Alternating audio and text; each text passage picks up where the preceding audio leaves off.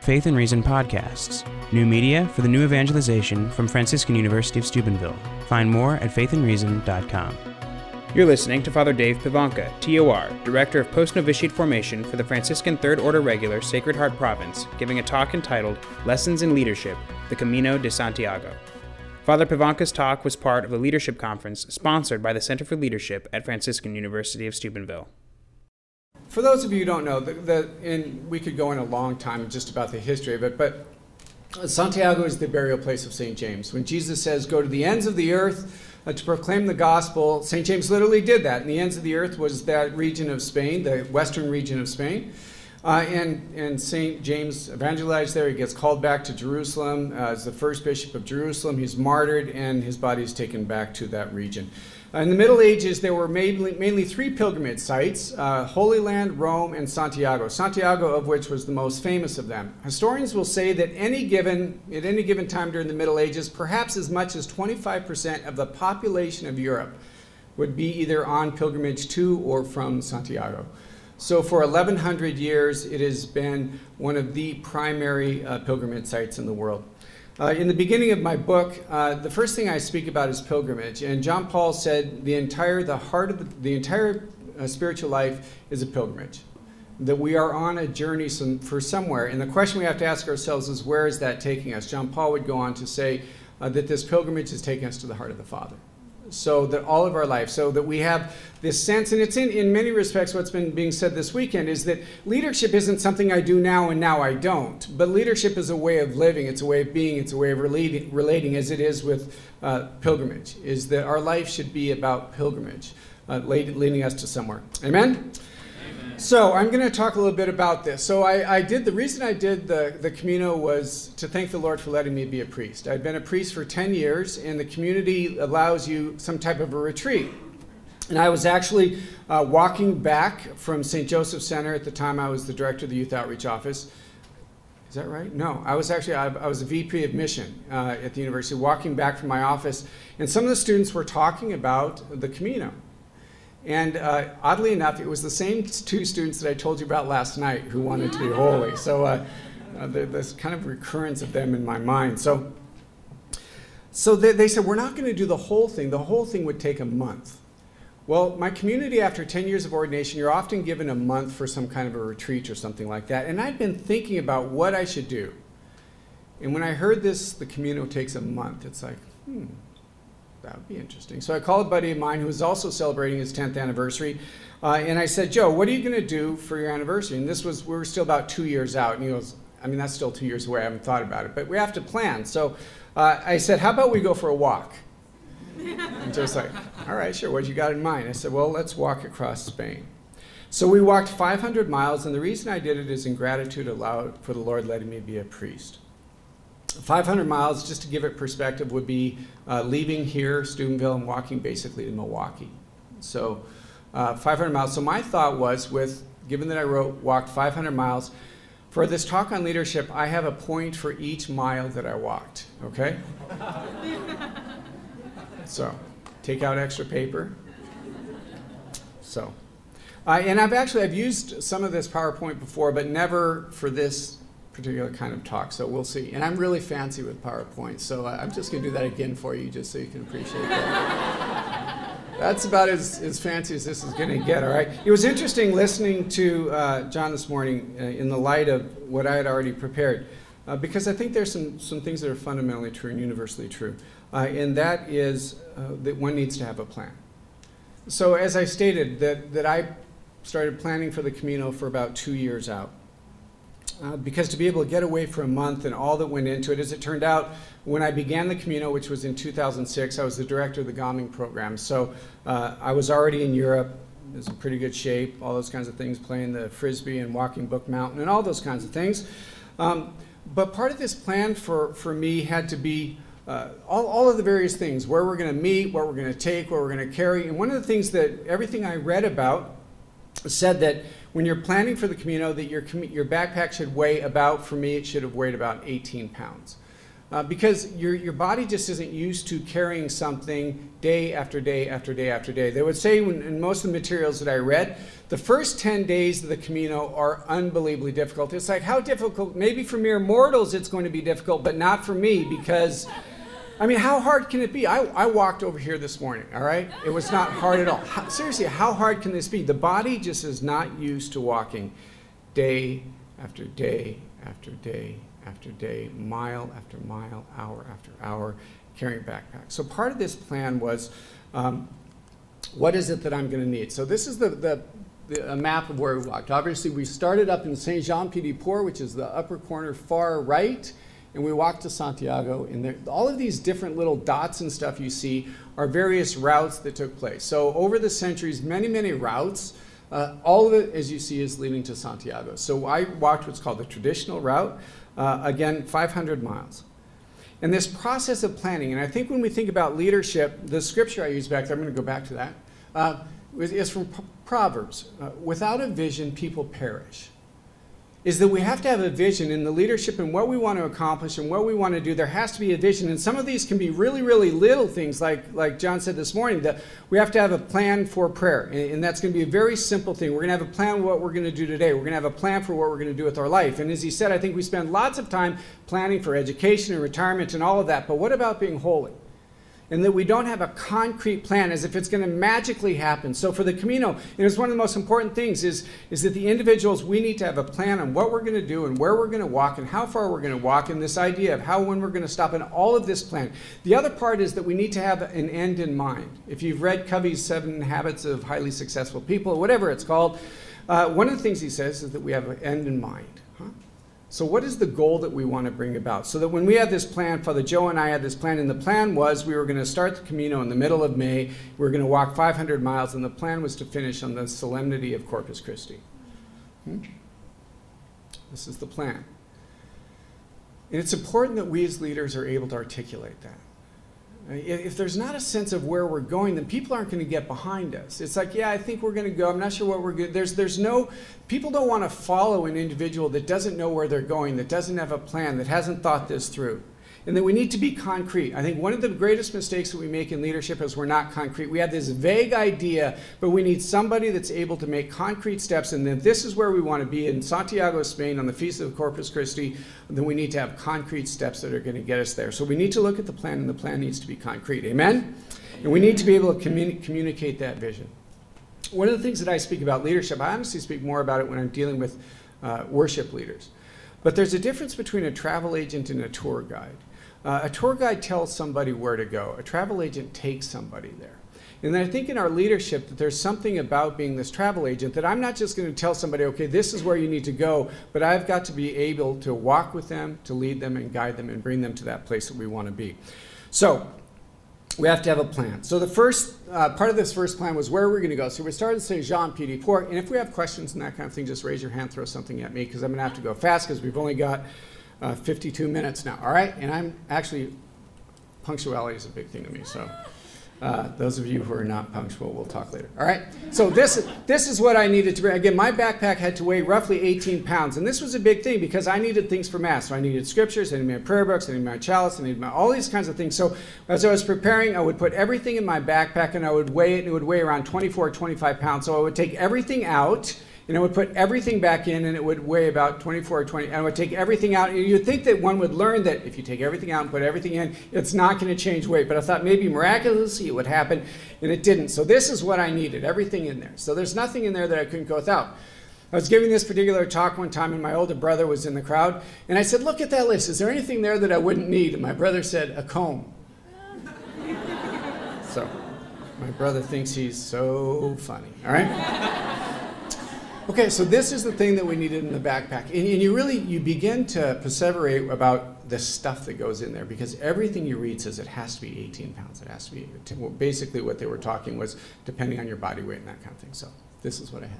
This is just a cool picture. It has nothing to do with anything other than in its, the gal, actually, as you sure you can tell, the person on the right is a woman. She was a gal who was Protestant, and she had never met a Catholic priest. So she wanted to walk. So she walked with myself and Father Joe. And actually, oddly enough, when we're walking, where this picture was taken was about 10 miles from St. Jose Escriba that John was talking about this morning. But one of the things that we need to learn about when we're creating this plan is we need to understand what's important and what's not important. Any leader has to be able to understand that. What do we need and what do we not need? So that, again, was part of that creating of the plan and the vision is what do I really need and what are ancillary things that often becomes distractions. Because there's some things that we take with us that we don't actually need, and they ultimately become problematic. So this gal, again, she had the mouth of a sailor. Every other word was the F-bomb. It was unbelievable. And it didn't matter to her that we were priests. It was kind of like, this is just fantastic. So she was great. And her name was Maura. And after a day or two, she walked with us for 3 days. And I asked her, I said, what's your name mean? And she kind of hemmed and hawed, and she didn't say anything. So we moved on. And it was just kind of interesting. So I asked her, your name, like Maura, is it a derivative of Mary and all that? And then eventually she goes, it's actually not really my name. Okay, I'll bite. I didn't realize we could take characters on this. So Father Joe and I, we said the next day we made up characters. Yeah, I'm a naval pilot. My friends call me Maverick, but you can call me whatever you want. But as it turns out, her name was Maura, and it was actually taken from Scripture, although she didn't realize that. She took it from a book by the title of Olith. But Maura means bitterness. And this was a gal who was 24 years old, had been divorced, estranged from her father, hadn't talked to her father in like 6 years. And she said that I realized that I'm carrying a lot of bitterness. And I want to leave bitterness behind on the Camino. We had a pedometer, 1.1 million steps is what we took. And she was saying each step of the way she wanted to leave bitterness behind. A leader is able to see what it is that's necessary to take with us in this plan, what it is to carry, in what it is that in fact we need to surrender. So, amen? Isn't that cool? I'm just going to do these all for you again just because it's cool. You may ask, what did I do till 1 o'clock in the morning this morning? And this was it. Nowhere to look for directions. Okay, a leader is got to be, and as you know, we don't do things by ourselves. The Scripture is obviously seek and ye shall find. We're not about this just for ourselves, but we need to be able to look to other people and find other people that are able to help us because we can't do things by ourselves. So one of the places, obviously, we begin looking for direction is with the Lord. So this was the chapel that we started in Saint Jean Pied de Port the night before the Camino started. This was 2 years of planning and excitement and all that kind of thing, and not really sure what I'm getting into. One thing about a plan, I think, particularly for us as leaders, it's important is, yes, we need to have a plan, but there also needs to be some flexibility to that.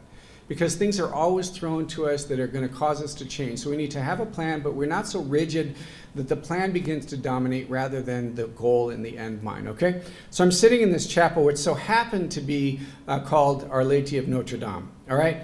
Just on a side note, I am wearing at this moment a Notre Dame football t-shirt, all right? So everything that John said you can ignore, all right?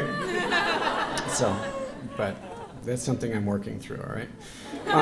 So I'm sitting in this chapel, and remember I shared yesterday, I prayed that prayer, Lord, do whatever you need to do to make me holy. Well, that's where this happened. I'm sitting in this chapel the night before my Camino, before I begin a walk of 500 miles that saints and millions of people for over 1,000 years have done, and I prayed in my craziness, Lord, do whatever you need to do to make me holy. And in the midst of that, I found myself thinking about my backpack and just kind of obsessing with my backpack and all of the things that are in it. And I was going through, because it was more than 18 pounds. I was thinking, well, what can I get rid of? What can I get rid of? And I would go through my mind literally, well, I need this, I need this, I need this. And we each had, Father Joe and I each had one luxury item. Mine was this small inflatable pillow because I was in a car accident when I was a kid. So if I sleep without a pillow, I get a bad neck and all that. So I had this little inflatable pillow. Father Joe's was a bottle of Listerine. Who knew, all right? I got rid of that pillow after about the second or third day because I realized, A, there were usually pillows, and B, I didn't want to have to carry it anymore. Father Joe got rid of his Listerine the next day because he realized he didn't need to carry a bottle of Listerine around with him for 500 miles. I wished he would have kept it. But again, so sitting in this chapel, what is it that I need to get rid of? And really looking for direction with the Lord. And thinking about my backpack, and I realized, as in one sense I already shared, it's not about the backpack, huh? It's not about getting rid of something in the backpack. Rather, perhaps the Lord is inviting us to get rid of something that we carry every day that we shouldn't be carrying because it bogs us down. Perhaps it's bitterness. anger, frustration. Honestly, guys, one of the things I deal with most is regret, is that we just carry a bunch of regret. And oftentimes, I love the Psalms. The Psalms speak about sins that we committed, the sins of our youth. Lord, forgive the sins of our youth, because we're crazy and we're stupid and we're not thinking, and we carry around regret. I meet people for 70 years who've carried around regret, and perhaps that what the Lord was inviting me to leave behind had nothing to do with what was in my backpack. Rather, it had something to do with what was in my heart. So we need to be able to look to direction and find what it is that the Lord wants us to do. And we do that through reading and through conferences and workshops and all that. A good leader is well educated. And I loved what David said last night. And there's a competency about that. And the question we ask ourselves is, where do we look to and what do we look to? So walking across the Camino, that's what's going to guide me for 500 miles. There's not this little map, there's not this little GPS. You're walking along and you're looking for a yellow arrow. Sometimes it's on a tree, sometimes it's on a rock, sometimes it's on a pipe. So this is what's going to guide us for 500 miles across Spain. Now, I had the thought, if I was a 13-year-old Spaniard with an attitude and a yellow jar of paint, I would go over and put like yellow arrows all over the country and send them to Belgium and Holland and stuff. So sometimes they look like that. The other is that when you begin the Camino, everybody is given a shell, and it's a sign of a pilgrim. A lot of practical reasons for that. In the day, you could dig with it, you could drink with it. Now it's just the sign of the pilgrim. If you ever see a statue of St. James, you're going to see a statue he's going to wear. He's going to have a staff, he's going to have a hat, and he's going to have a shell. Amen? Questions? Because we're just going to keep plugging away. But I'd love questions if you have questions. No? Fine.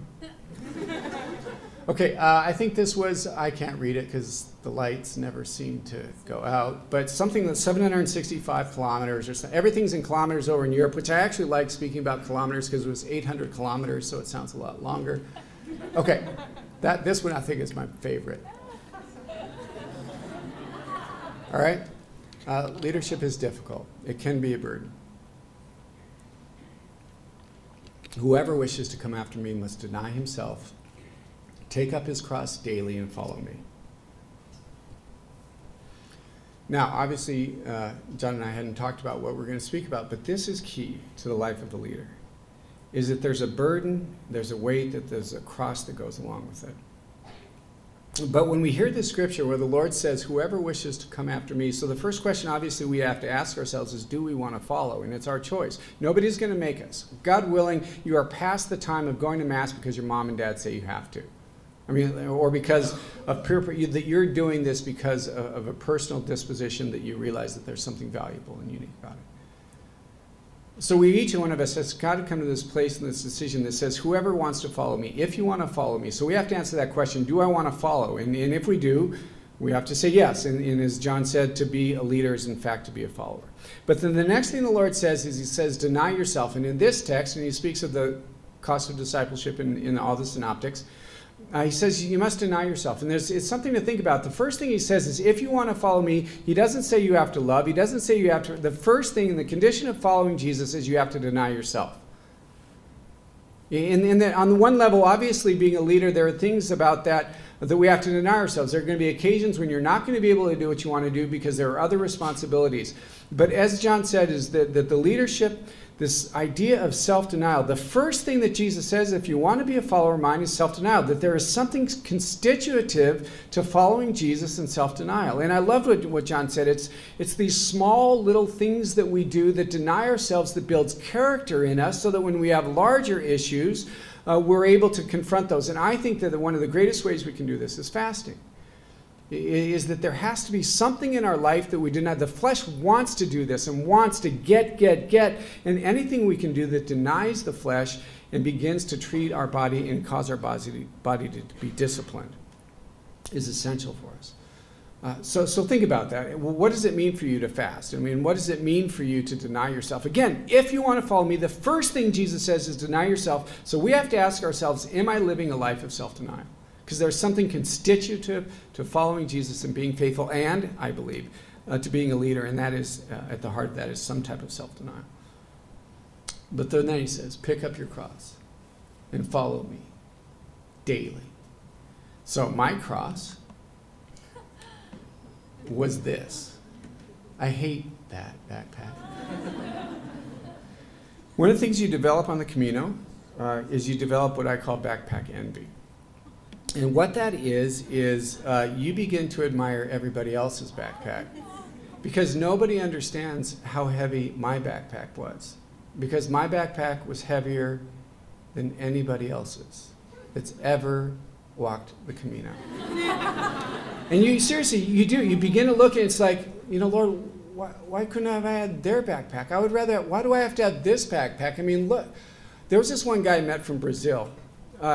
And his backpack was like this, the backpacks you get when you're in third grade, the little Spider-Man backpacks. And he had this little backpack. It's like, Jesus, why couldn't I have had his backpack?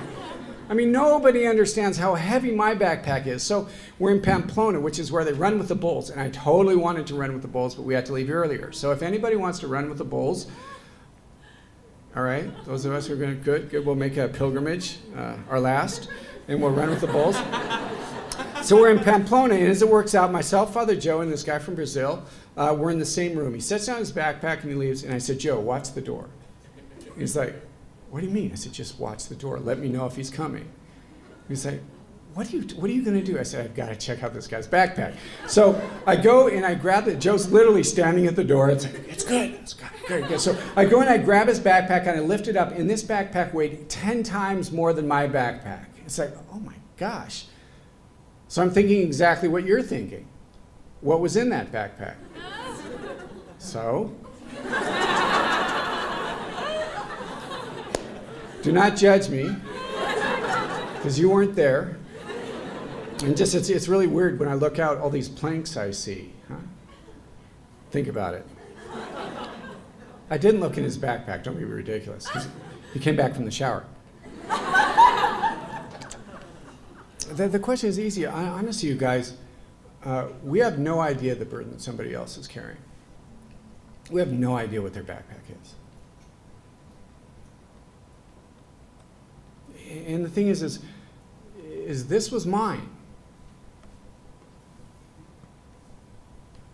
It was the one that I had to carry. And the reality is within each one of our life, there's a backpack, and each one of us has to carry it, and it's the one that the Lord has for me. And he has for you. And it's easy for us to look at other people's and say, I would rather have this, or nobody understands, or whatever it is. But the reality is if I want to be a follower of Jesus, I need to deny myself, and I need to pick up my backpack, and I need to walk with him daily. And we whine about it, and we complain about it, and we moan about it. There is a tremendous freedom when we come to understand that this backpack is mine, and Jesus reveals himself to me in the midst of that. And that the Lord is present in the midst of it, in the midst of the difficulty, in the midst of the struggles, in the midst of the suffering. He is present in that.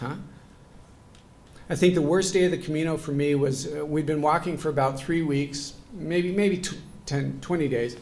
And it was an easy day, flat day, should have been cake. By this, your body feels good, your body really adjusts. And about halfway into this, it was a short day. We only walked about 12 miles that day. And it was exhausting. It's like, what's going on? I should be, in better shape now. It just felt awful. As it turns out, I was sick. So the place you stay in the evening is called an albergue. So we get to the albergue, and I don't speak Spanish. I speak a few words. I got a C- in Spanish here, so I'm proud to admit that. But I did, in a moment of grace, remember the word enfermo. So I begin to rub my stomach, which is the universal sign for sick. This is the universal sign for text. So I begin to rub my stomach, and they let me in. And for about the next 6 or 7 hours, about every 20 minutes, I'm throwing up.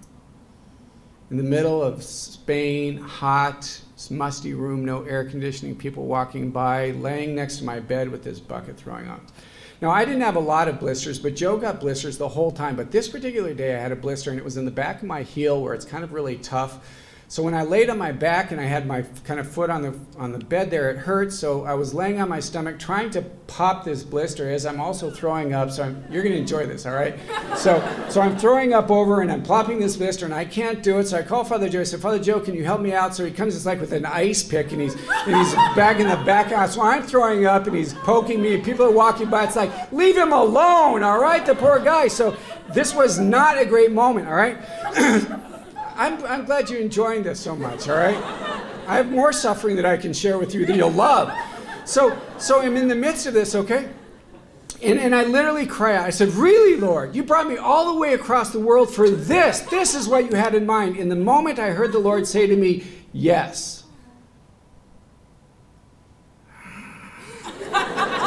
No wonder nobody likes you, huh? You guys, this sounds so cheesy, but at that moment, that room became light. Like, I can close my eyes and think, that room was light. And when I heard the Lord say, yes, this is, at this moment, what I have for you, it changed everything. It's like I would not trade that moment for the world. It was, for me, one of the most profound experiences of my life and certainly of the Camino. That in the moments of what I thought was terrible suffering, I understand now it's not. But it was what the Lord had for me. And this is what the Lord had for me. And I have to get, what is that? That we spend so much time trying to get away from the suffering and try to get away from the cross and try to get away from our backpacks. But the reality is, and particularly, honestly, in the discipleship but in leadership, that when we are able to embrace that, we actually find Jesus there. The mystery of our faith is the Lord reveals himself to us in the middle of a cross that he can't do it anywhere else. And we spend so much time trying to get away from it, and if we would stop and actually embrace it, we would find Jesus there. Amen? Amen. So the other thing is that at times, and this is important, it's more difficult for us watching other people carry their backpack than us carrying our own. And that's that you're going to be working with people and you're going to watch them and they're going to be struggling, and it's your job to lead them. And the reality is it's their backpack and they have to carry it. So this gal from Italy, she had 26 blisters on her feet. The bottoms of her feet looked like ground pork, all right? Every step she was walking, there were tears just rolling down her cheeks, huh? And somebody says to her, why don't you just quit? She says, I can't. So one morning, me and a couple of people carried her backpack for part of the morning. Now, we didn't go up to her and say, okay, we're going to carry this backpack for you, but we just want you to know we're not going to carry it all the way to Santiago, all right? She knew we weren't going to, because it was hers, and she had to carry it. We could help her carry. And there's going to be people that you're going to be leading and you're going to work with, that there's a cross that they're carrying and that we wish we could take it away. My mom's got multiple sclerosis. She's had it since I was 5 years old, and I prayed a million times, Lord, why? And why not me? I mean, give me that cross, but it's her cross, and it's her cross to bear, and it's her cross to carry. And the Lord reveals himself in that. Amen? Amen. Self-denial, self-discipline. All right. Wait, this was fun too, all right? Care for your body. Are you not aware that your body is the temple of the Holy Spirit? This is eminently concrete and practical, huh? But when you're walking the Camino, you really have to pay attention to your body. And that actually has something to do with leadership as well. Is that these are concrete as can be. Rest, exercise, nutrition, recreation, all matter. I am a huge believer in balance. In balance is that the Lord reveals himself. You know, either extreme, no matter what extreme, extremes simply aren't, there's a balance, huh? So that's important for us who are leading, is that we represent and we show that. So all of these things about your body matter, huh?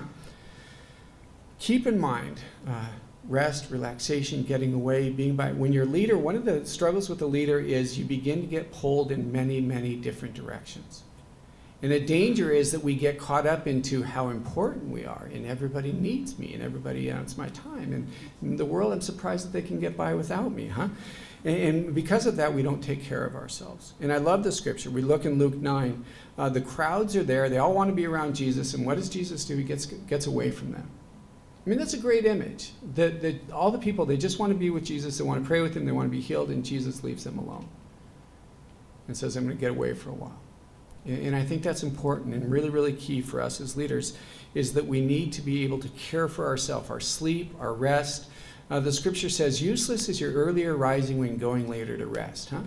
So it's like, I want to get up at 7 in the morning, every morning, and pray. And if you're going to bed at 3, it's probably not going to work very well, huh? So, know yourself.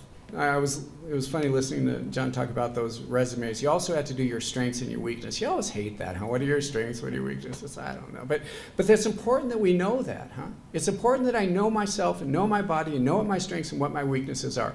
Whenever I hire anybody, when I was hiring somebody to work for me, I always hire to my weakness. Okay? I know what my strengths are. I don't need somebody to have necessarily the same strengths. I need somebody who I'm going to work with, who makes up for my weaknesses. So know what your weaknesses are, and when you're creating a team, surround yourself by people who can help with that. Okay, so this is where we stayed tonight. Rest is important. So this is where we stayed. You'll notice this is really cool. Watch this little green light here. Okay, so this is Yellow Pillow. So you may go to bed at night and you may wake up with somebody next to you that you've never seen before. That's an awesome experience, all right? It's so weird when you open your eyes. It's like, okay, you weren't there when I went to bed, all right? So it's just a great experience. Yeah, this is me first day. That's a shower. Showering's important. I don't know why I took that. Oh, this is in the evening. This is just a little bit more, but in the evenings you have an option of having what's called a pilgrim's meal, or you can cook for yourself. Father Joe and I cook for ourselves maybe half the time. It's cheaper. It's a lot cheaper. Basically, to do the Camino, and this is why I think it's really cool. In fact, I always told when I was at the university here, the students graduate from college, go walk the Camino, and then go get a job and do whatever you need to do. You can do the Camino for roughly maximum 20 euro a day. But you could actually do it for 10 euro a day if you're cheap, like I am. All right, that was a great meal that we cooked. Looks delicious, doesn't it? Yeah. Yeah, so yeah, know your body, know yourself, take care of yourself. I remember one time I was getting a physical checkup and just talking to the doctor, and he said, "It sounds like you're stressed." It's like, stress? I'm Father Dave Pivonka. I don't get stressed. I mean, that's for other people. And but we need to know. I mean, we need to know the signs of that. And what does that look like? And knowing ourselves, knowing our body, treating our body well is really, really important. Amen?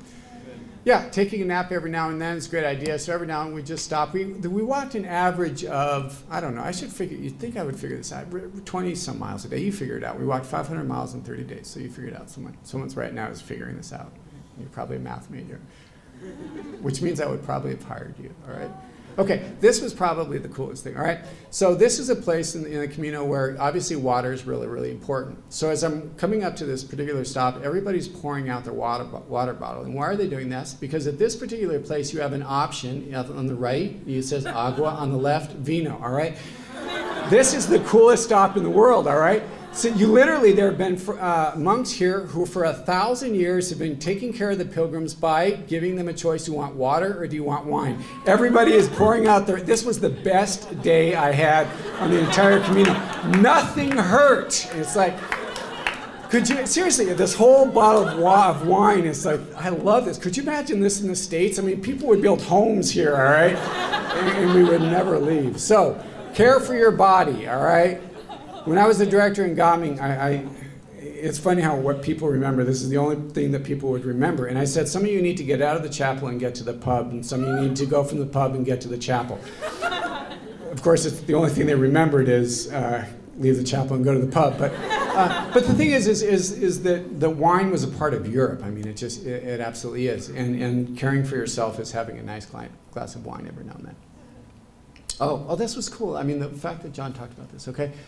Take care of the little things while they're still little, all right? Matthew says, I can't read this. The kingdom of heaven is like a mustard seed that a person took and sowed in the field. It is the smallest of all the seeds, yet when fully grown, it becomes the largest of plant. It becomes a large bush, and the birds of the air or the sky come to dwell in its branches. Huh? And why I say take care of little things is that this is a great picture for you. And in fact, it was my Christmas photo this year.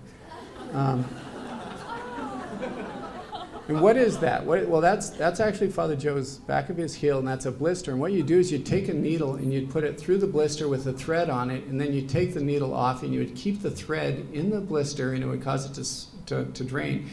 Kind of looks like Raggedy Andy, huh? I'll just keep that there for a while. So that's just. This is actually really important, I think, an important principle for leadership. Is if we don't take care of little things. The point here was if you don't take care of your blisters when they're small, it becomes crazy. I mean, what they have is what's called a hot spot. So if you're walking along and you feel a hot spot, and when I first started, it's like, well, what does a hot spot feel like? Was that a hot spot? Was that a hot spot? Because if you don't deal with it right away, you get blisters, and the blisters become infected. So you have to, you're walking along, it's like, oh, it doesn't feel that bad, and you realize after about the first day what a hot spot is, because literally on your foot it begins to feel hot, and it's the skin that's rubbing, and you have to stop, and you have to take off your shoe, and you have to put an ointment. And if you don't do that, if you don't deal with the small things right away, small things become big things. And small problems become big problems. In my experience in leadership is that is often one of the greatest areas that leaders fail, is that they don't deal with small things when they're small things and they become big things. One of the main ways that happens is they lack any ability to have any type of confrontation. The reality is part of leadership is confrontation. Confrontation is neither a good nor a bad thing, it is a reality. And yet I think most people, when you hear the word confrontation, you think negative, you think bad, you think, oh my gosh. It is simply a reality. You are not going to be able to have a group of people who work together without confrontation. And we as leaders have got to learn how to do that and how to do it well. Take a look at the 18th chapter of Matthew when Jesus actually talks about this. I'm not going to get into it because we don't have time because I am so running behind, all right? Like I said, punctual, when you start is important. When you end isn't as important as when you start. But confrontation is simply a fact of life. You're not going to be able to have a group of people, and we need to learn to confront in charity, to confront in humility. One of the main things I think people see is oftentimes our confrontation makes it sound like you're the problem, and it often has to be my experience. Okay, when you do this, this is what I experience. I'm not necessarily saying it's right or wrong, but we just need to understand that when you do this, this is how you are being experienced, all right? So that there be a personal ownership to it. Depending on the nature of the relationship, it may be that you have to say, and I don't want you to do it anymore. And the reason why it's important is if we don't deal with confrontation, if we don't deal with the small things when they're small, they become larger, and then the other people that we're working with look at that and they say, okay, well, this must be appropriate behavior. Or this must be a reasonable way of acting. Like I had a situation one time where I'm actually, I think punctuality is really important. I think people who are regularly not punctual, it's selfish. Now, sometimes something happens that we can't be on time, traffic accident, something like that. That's not what I'm talking about. I'm talking about people who are regularly non-punctual. And what that says is my time's more important than yours. And what I want to do is more important. And what I want to do is more important than this group. So I think little things like that. So unless you deal with it right away, if a person's coming 5-10 minutes late and you don't deal with it, what you're implicitly saying to everybody is, it's really not that important. So go ahead and feel free. And then you've got an issue that becomes like this big mustard seed growing. So deal with small things when they're small. Amen? This is just a beautiful Romanesque church. Just beautiful, beautiful churches. Here, I don't know, we're about halfway through. Questions? Just any questions? Leadership, Camino, anything like that? Yeah. Just out of curiosity, did you do laundry at all? Do we do laundry? Yeah. Well, see, this is hard because like I tell this whole story about laundry. And I'm not going to do it because we don't have time. Maybe I'll come back sometime and see if we can do something. But yes, we did in the evening. We did laundry. So we did. Yes, that's all I'm going to say. Yes, we did laundry. It had basically two of everything: 2 shirts, 2 shorts, 2 underwear. You just when you're done walking, you wash your clothes and you take a little shower, a little hose or something like that. You had hot water maybe twice. I love my hot shower, and you didn't have them. All right. Anything else? Yeah. Do we ever get lost? Actually, this is, it's interesting because I didn't even put this in. We got lost twice. And it was actually the same day. And one of this is great word.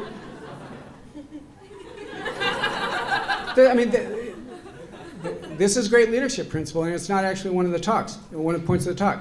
The only day we got lost is when we went with the crowd.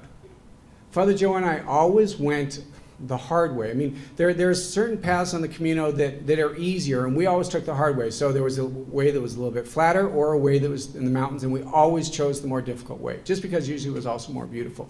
But this one particular day, we were leaving in the morning, we were just kind of walking, we were walking with everybody else, and we realized that we'd gone the wrong way. So, great leadership, great point there is that actually, I write a book on this, and I talk about this, so get it. So, and actually, just so you know, all the books that I sell goes to scholarship to you guys. So all the royalties and stuff goes to scholarships for students to go to Franciscan University. So buy a book and pay for your own school. But the scripture says, wide is the road that leads to damnation, and narrow is the road. Most people choose the wide one, and few people choose. And the reality is, in the culture today, we've got it totally opposite. Wide is the road that's going to lead to heaven. Most people are choosing it when that is not at all what Jesus said. And we need to say, when we're on the path that everybody else seems to be on, we should probably ask ourselves, am I going the right direction? So following everybody else got us lost. And the other time was my own fault. Okay, we are in this together. I and them and you and me. May they be brought to complete unity to let the world know that you sent me and you love them as I have loved me. We are not doing this by ourselves. So this is just me and my sheep and my staff. One of the things is that we do this together. Leadership is not just me. It's not just what I want to do, but we come together as a group and a community. I think delegation is really important, that it's just not about me doing it, but it's actually surrounding myself with people who have the same vision and the same goals, all right? So that we're not in this by ourselves. One of the most beautiful ways I saw this on the Camino was this couple that I met. They were from Brazil. She was 68. He was 69 years old. Walking the Camino, walking 500 miles at 69 years old was fantastic. And it was the second time they'd done it. People asked me, would you do it again? No. No. You do it once. And that's all. Now, I would like to walk from Assisi to Rome. I think that would be cool. Or from Galilee to Jerusalem would be cool. But the Camino, no. This was the second time they did it. But the most remarkable thing was the fact that the guy was blind. It was cool. Stand up for a second. So, yeah, come on. Turn around. He would walk in front of his wife, and she would place her left hand on his right shoulder, and they would walk. I mean, just a beautiful. Are you crying? No, I think it's beautiful now. I really like that. Actually, you know what's really cool? I was just in China, and I was telling this story, and my interpreter literally started crying. It's like, okay, you need to pull things together, all right?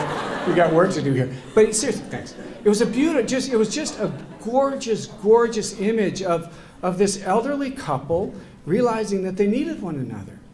And that's in life that there's just so many images. One image, that you find somebody that you know is going the right direction, huh? That this gentleman was blind and he was trusting in his wife that she was going to lead him to the place that he wanted to be. It's the same thing with leadership is that oftentimes we have people with us, they have no idea where they're going. There was a student from the university, she was going through a really hard time, and I was telling her the story, just keep on walking, blah, blah, blah, blah, blah, just don't give up, yada, yada. And she goes, Father Dave, you told me to keep on walking, but I have no idea where I'm going, and I could just keep on walking and walk off a cliff. Hadn't thought about that. And then I remembered this couple, and part of it is that we find somebody that we know where they're going, that we may not always know where I'm going, but that I find somebody that I believe they know. And sometimes the reality, you guys, is I'm going to be the one who's going to lend my shoulder, and sometimes I'm going to be the one who needs a shoulder. But we walk this together. Amen? The other thing is that we are not competition. Is that oftentimes, particularly in leadership, we see each other as competition. That particularly in the spiritual life, gospel leadership, you are not my competition. The more holy you become does not mean that it is anything against me, okay? But oftentimes we see each other as competition. I need to get better. I need to be faster. I need to be stronger. I experienced that in the Camino. One day, these other pilgrims passed us. You would have thought they kicked me and stole my bag. I mean, all they did was pass me, and I looked at Father Joe and said, I cannot believe you had to go to the bathroom. Seriously, if you wouldn't have had to go to the bathroom, you would not have been passed. And they're much better pilgrims than I am because they're walking faster. And this sense that they're my competition, and it's not about that, all right? We are in this together, and there needs to be a sense of unity to that, amen? Ronald Reagan said, I think this is a great quote. He was a president, by the way. There is no limit to what a person can do or where he or she can go if he or she doesn't mind who gets the credit. Huh? It doesn't matter. I don't care who gets credit. Let's just get this done, huh? Just a great image that we're in this together. All right, this is just when you got to it's called an albergue, a hostel, just not that fancy. At the end of the day, you line up your backpack because it didn't usually open up till the afternoon. So my backpack is right here. There's a little baby. And that's your order when you get in. So you put up your backpacks, and when they finally open up the doors, you can come and you grab your backpack and you get your space again. Why does that matter? Because sometimes when you're all together, where your bed is matters. You don't want to be next to the bathroom. The Camino is an unbelievably human experience. At one time I thought, it'd be great to do it with the students. No, it would not be great to do it with the students because there is no privacy. I mean, there is no privacy. Do I need to say more? Let's just suffice it to say that there wasn't always bathroom doors. There's just not a lot of privacy, all right? The other thing is you want to pay attention to people, and you learn to know people as you've been walking for days with them who snore, because you do not want to be next to the couple from Sydney, Australia, because he snored like oh my goodness, like a chainsaw. So I would literally watch where he went, and I would go the other direction. So where you are in this line actually matters, amen? Amen. So these are just pictures. These are albergues and that kind of thing. Questions as I'm kind of going through these? Yeah. Did you and your fellow priest, did you share a liturgy of the hours? Yeah. Did we pray? We prayed morning prayer. Yeah, liturgy of the hours. We had mass every day. Sometimes I didn't show pictures. Sometimes we were walking. It was really cool. You're walking along and say, oh my gosh, this is gorgeous. Let's just stop and have mass. And because oftentimes the churches were locked, so you're literally looking on the end. This was so cool. One time we had mass next to this lake, and this little bunch of ducks came. So it was myself, Father Joe, and a bunch of ducks in mass. It's like, this is so awesome, all right? Yeah. So, all right, good, yeah. Just as an example, you were talking about your hotspots and how you have to notice them and take care of them or else they will get worse. Yeah. And then take you a couple times to realize you weren't being taking care of them. Yeah, absolutely. Her point was is that you're not weak by taking care of it. It's absolutely right. That it's wisdom, it's discernment in taking care of that. That in the long run, I'll be better served, and our ministry will be better served. Yeah, absolutely. That's a good point. All right, what do we got here? Just another albergue. Albergue. See, if you look over here, clothes hanging, that's part of the washing clothes. Another story. Yeah, bed. Just beautiful area. I don't know what I'm doing. Okay. Stopping. This one, I had to find some kind of scripture, so give me a break, all right? There is a time for everything. That's great. But the thing is that honestly, this is important, is that we who are leading, we need to be able to stop sometimes. And I was actually, when I was a director of evangelization here for a number of years, and I was down in Florida State at a conference, and it was a secular conference, and this guy said, I've stopped taking pride in my busyness.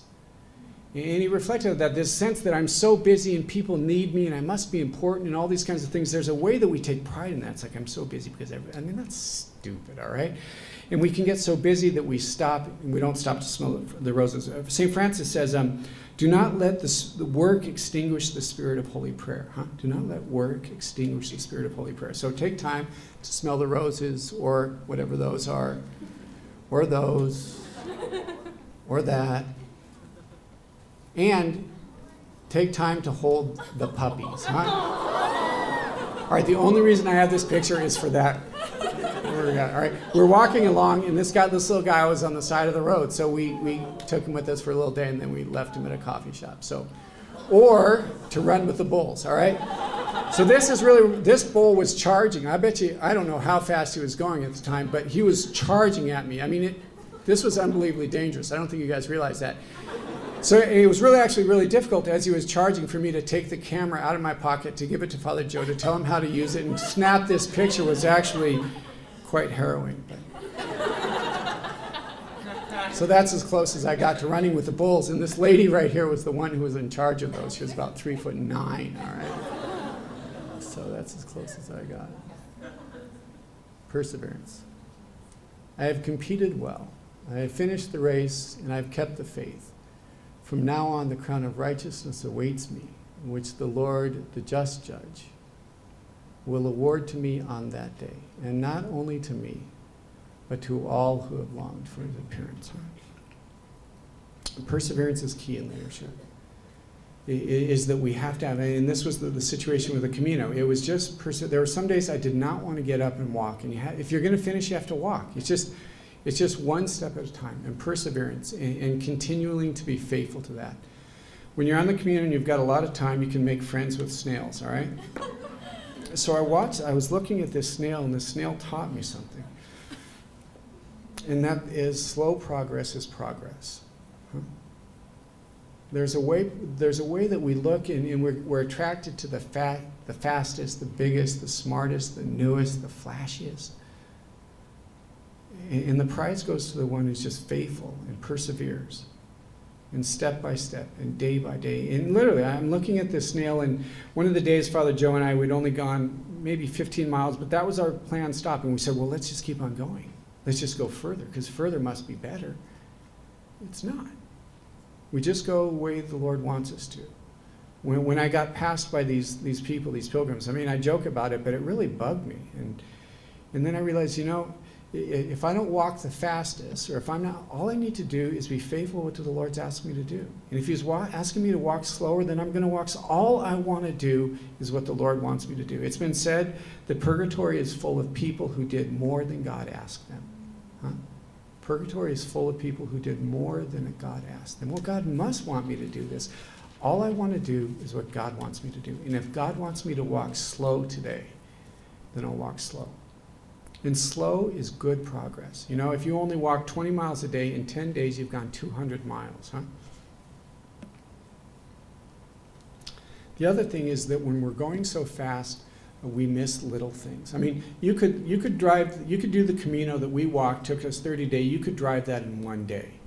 But you would miss most. I mean, if you want to see a country, walk through it. You see things that you miss. And when we're so busy and when we're so running and we're so hurried, we miss things. You know, there's going to be somebody in front of us that needs something, that needs just a hug or whatever it is, and we're so busy and we're so that we miss that, huh? We need to slow down sometimes. Yeah, we're 470 kilometers. Yeah, we got stuck one night, and there's so many things. All right, this is where we slept. We slept in a hallway one night, all right? This is the door of death. This is the last third of the Camino. The first third and the last third are through the mountains. The middle third is flat. And this is, there could be a point in this, that the middle third is probably the most difficult because it's flat, it's the same day after day after day, and you persevere even though it doesn't look like you're making any progress. When you're going through the mountains, you go through a valley and you see this and you see that. For about 6 days, it's exactly the same day after day after day. So this is at the end of that period. It's the beginning of the third part of the Camino through the Galatian mountains. And this was the door of death. And in the Middle Ages, a lot of people were doing it for penance or for, you know, they'd done some serious sin or something like that, or reparation. And they would get to this, and they would get to the last third, and they would see they have to go through the mountains again. And for one reason or another, if they were sick, they weren't able to do it, you could literally die. If they could walk through that door, the church provided them the same indulgence as if they in fact finished the Camino. So you walk through this door and off to the left there's a cemetery, and that's what many people did. They weren't able to walk anymore, but they were able to enter this door called the door of death and receive the same grace. What I see this is just the unbelievable generosity of the church, huh? That while I wasn't able to, quote unquote, finish the race the way I thought I was going to, the Lord sees it, the church sees it, and she gives us the same grace and the same blessing. Amen? Amen. Yeah, just gorgeous. Lyon, France had Pentecost there. Just beautiful. Yeah. This was actually the day after I got so sick. So it was just, I forgot to tell it. So I'm sick, I'm throwing up, yada, yada, yada. This person comes in. I could go back and show that picture again if you'd like to see that. So the gal who was in charge of it, she was a veterinarian, which I say is good because I was sick as a dog. So she comes, come on, all right. So she comes with this pill and she gives me this. She goes, maybe this medicine would help. So she gives me this medicine. Literally 10 minutes later, I feel great. It's like, why didn't you give me that 6 hours ago? Well, I knew why, okay? 195 kilometers, we're getting close. Here's the thing.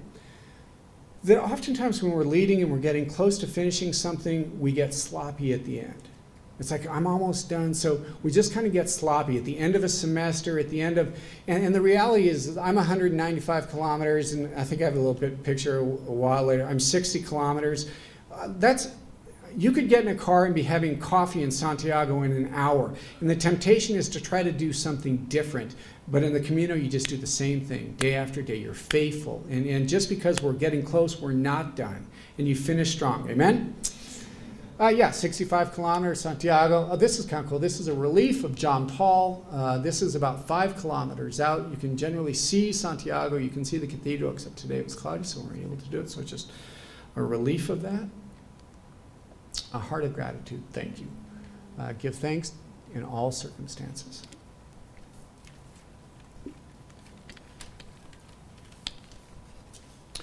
I think happy people make better leaders.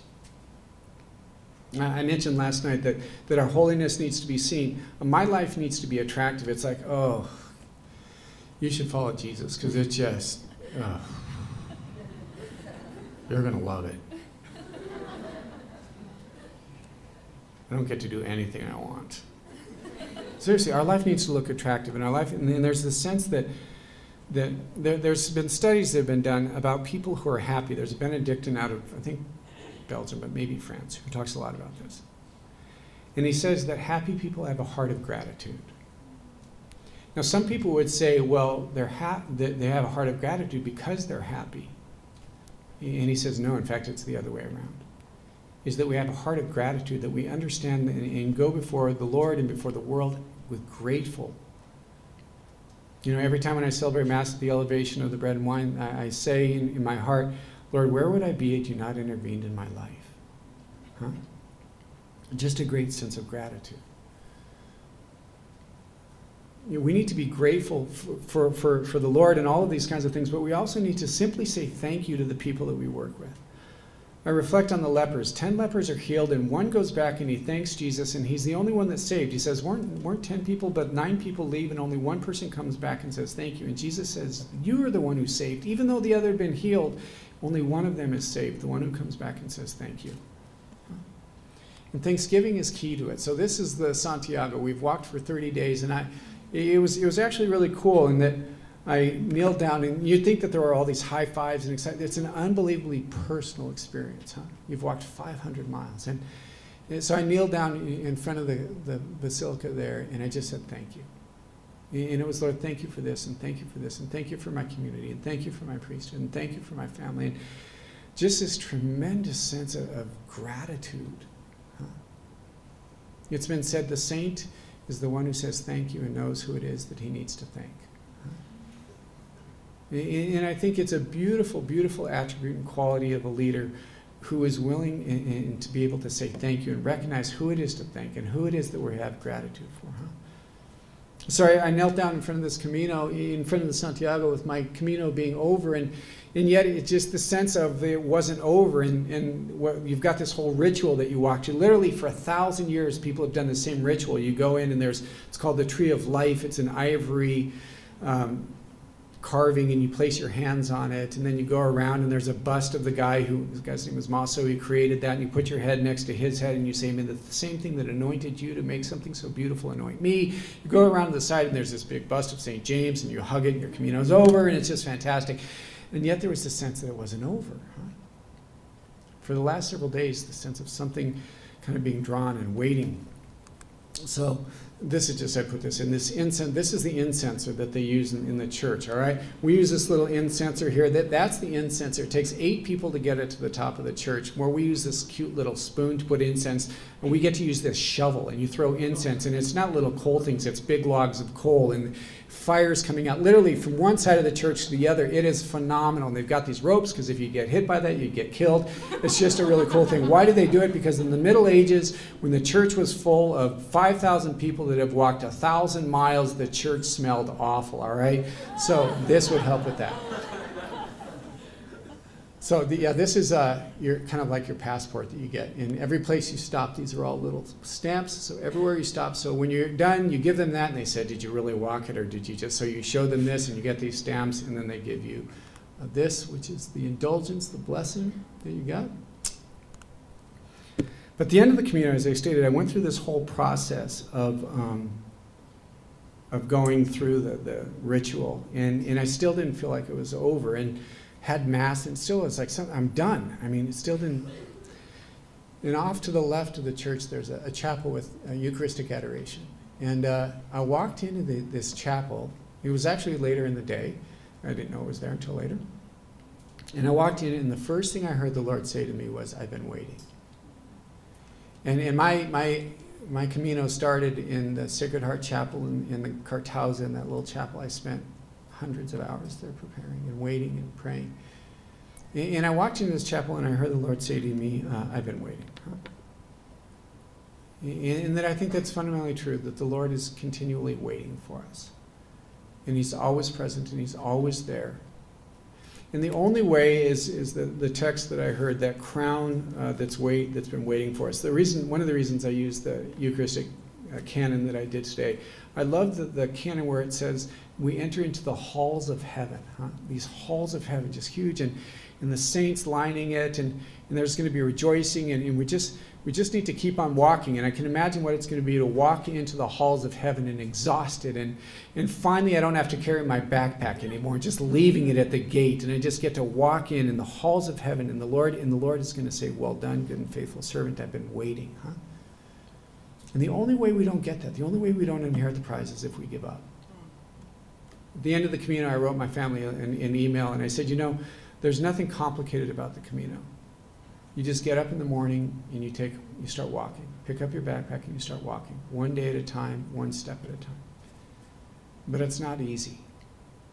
It's not complicated, but it's not easy. And I said it's the same thing with the spiritual life. There's nothing complicated about this. Get up in the morning, make ourselves available to the Lord, try to love. At the end of the evening, figure out how we're doing. Nothing complicated about it, but unbelievably difficult. And the only way we're going to lose, brothers and sisters, is if we give up. The only way I was going to not be able to finish the Camino is if I just stopped. If I just said, I'm not going to walk anymore. But as long as I go one step, one day at a time, one step at a time sometimes, each one of us will inherit that prize. Faith and Reason podcasts. New media for the new evangelization from Franciscan University of Steubenville. Find more at faithandreason.com.